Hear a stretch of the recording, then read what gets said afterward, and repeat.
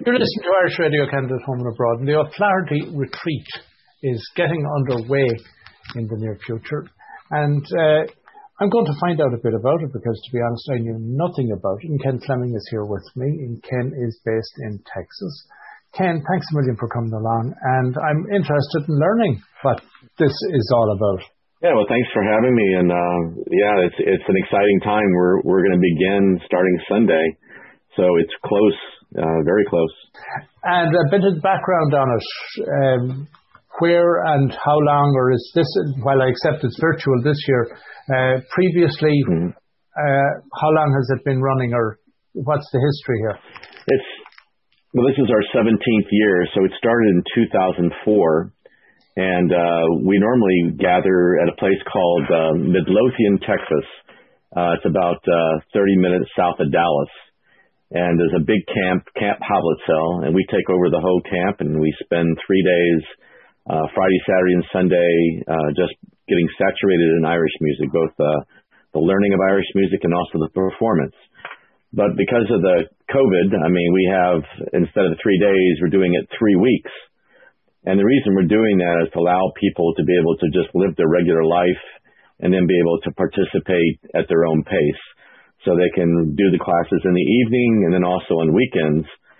And then on top of that, in addition to that, we let them have access to the content because we're recording everything. We have, most of it is live, but there are recorded elements. But we're going to record all the live events, and they have up until December 8th. So they have an additional month afterwards. So it's really 7 weeks to really benefit by all these various events. Ken, when you say it would have been 3 days and now you're going to 3 weeks, I will be totally honest and say one of the biggest challenges I have had is with something like this, an event that would normally be run over a weekend, it's trying to find time out of my regular life now that I am not physically there. And you've obviously given a lot of thought to that. That the very issue you just raised, that now I have the potential over a longer period of time to actually tune in at a time that suits me. Was this part of your planning consideration? Yeah, because we kind of learned from other camps. We had the luxury of 6 months to prepare. A lot of Irish music camps and festivals, they had to convert in a matter of weeks. And so they ended up still following the same format where if it was a 5-day camp, they would spend 5 days virtual. And we just heard a lot of feedback. It's distraction. It's a distraction, particularly if you're locked in at home. You have family members, you have work that you may be doing at the office and everything, and you get distracted, right? So we said, well, look, what would be the better way of doing it? Well, one would be have it in the evenings because people can do that after work, and also be sure that we record all the content. And then weekends, that's where we put most of our live events. And then the 3-week period became obvious because, again, if you dumped a bunch of things on people, it can be very stressful trying to get it all done, and they may miss things, particularly the lessons. Mm-hmm. So, for example, every week we're releasing 3 lessons. So that gives them the whole week to be able to process the lessons. And in addition, attend some of the events they may want, whether it's a session or it's a workshop or it's a luthier clinic or it's an enrichment class. They can pick and choose the ones that they can fit into their schedule at that time and still have the ability to be able to watch the recorded content at the time that they have. So it became a matter of convenience. We're trying to make it convenient for the student. From a workload perspective, I know you would have had a very intense weekend when it would have gone on, and you would have done an awful lot of planning in advance. You would still have had the same amount of planning, but you're not going to have the same intensity over a weekend.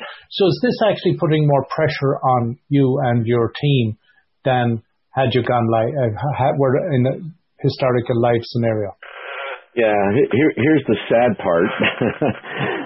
Most of the work, I usually start working on the retreat the month after the one ends. So, for example, in November, I would begin working on 2021, for example. So most of my work gets done by February.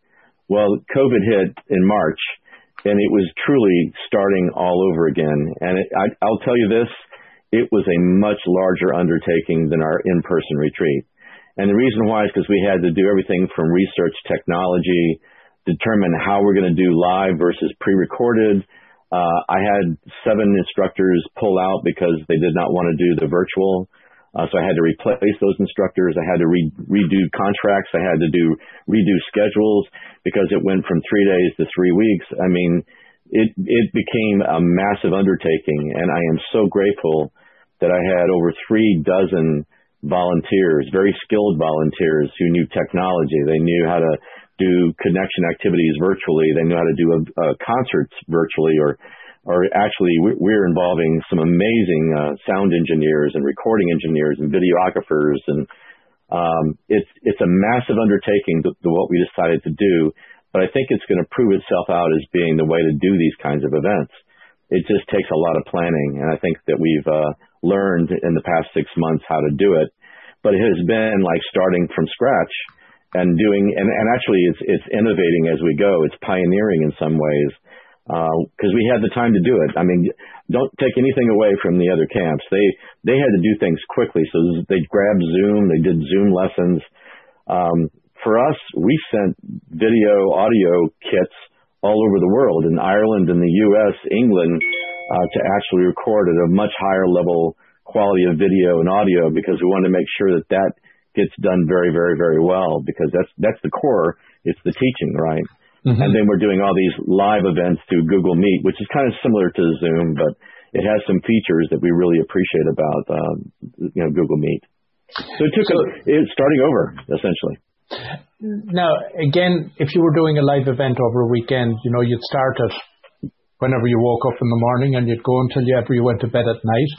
And Sunday night would come along, and you put your head in the pillow and just, but you're not going to get that opportunity either this week. You're going to have to start from when you wake up until you go to bed for 3 weeks. Well, unfortunately, it's not like the retreat in that one respect. I mean, because you may have a regular job, or you may have other things you have to do, and so you get to pick and choose the times that you actually enjoy the events. But I'm talking about Ken. You're right. I'm talking about you, Ken, as the organizer behind this one behind. Yes, yeah. I got my holiday and vacation already set. And I'm going to be gone for a whole week and just rest, because it's going to be very intense. You're right, for 3 weeks. And then for the additional month after, we're still going to have to be involved, but not as much, hopefully. Because you've gone to the online medium, is this allowing you to reach an audience greater than you ever would have been able to before? And is the response happening for you?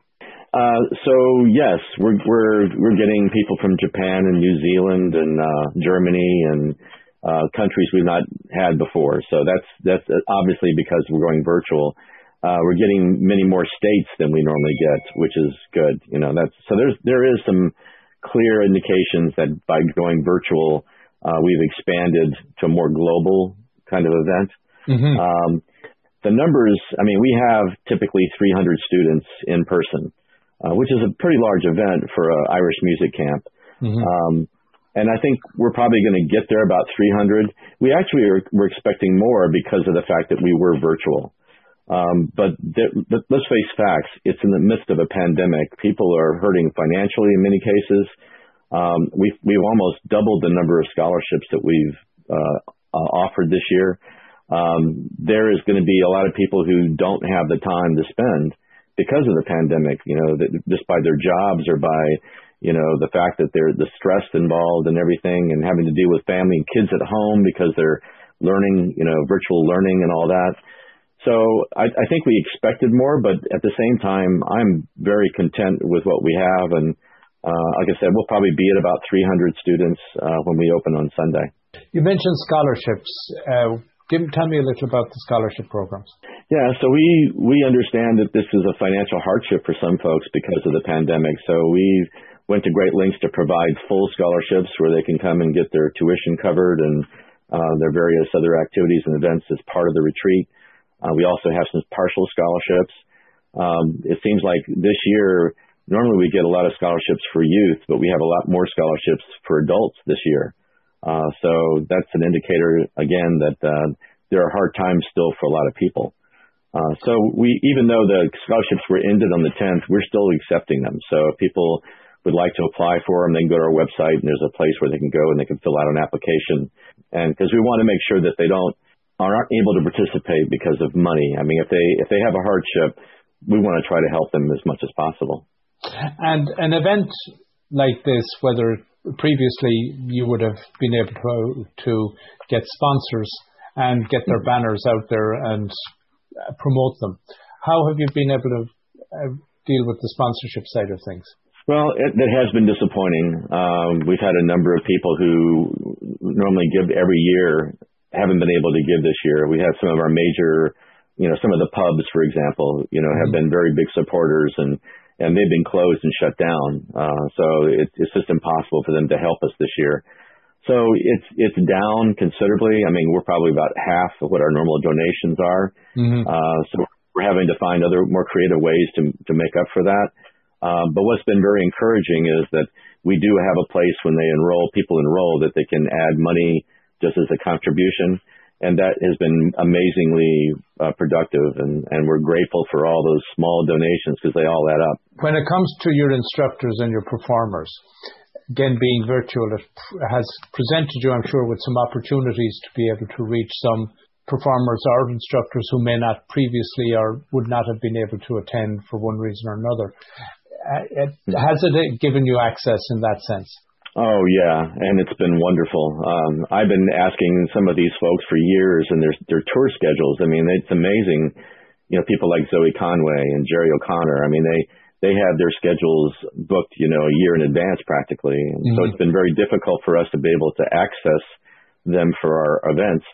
And this year, because of the COVID, many of them are they're at home. And this gives them an opportunity to be able to participate. So I'm grateful in one respect, that we're able to get them. I'm sad for the results that, because of the COVID, they're able to be available, because I know they're facing hardship as well in terms of their income. Their livelihoods have been affected so dramatically. And that's the case. By the way, I'm not sure if you knew this, but we were actually doing a documentary about this very thing, how this has impacted traditional musicians from Ireland as well as the U.S. And it kind of dovetails with, our story in terms of our retreat. We're having to find new ways of helping people learn traditional music. It's normally done knee to knee, face to face.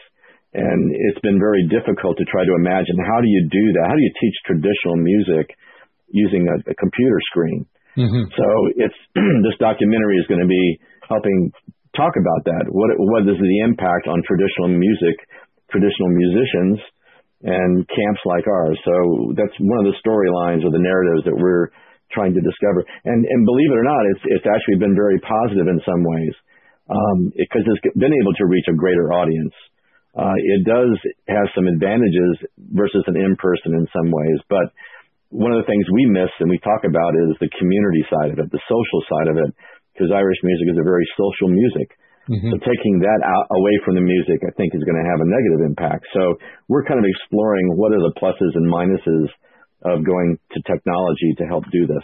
So in the future, can you see when we get to a point where coming together is safe again, where you may be looking at trying to blend technology with real life?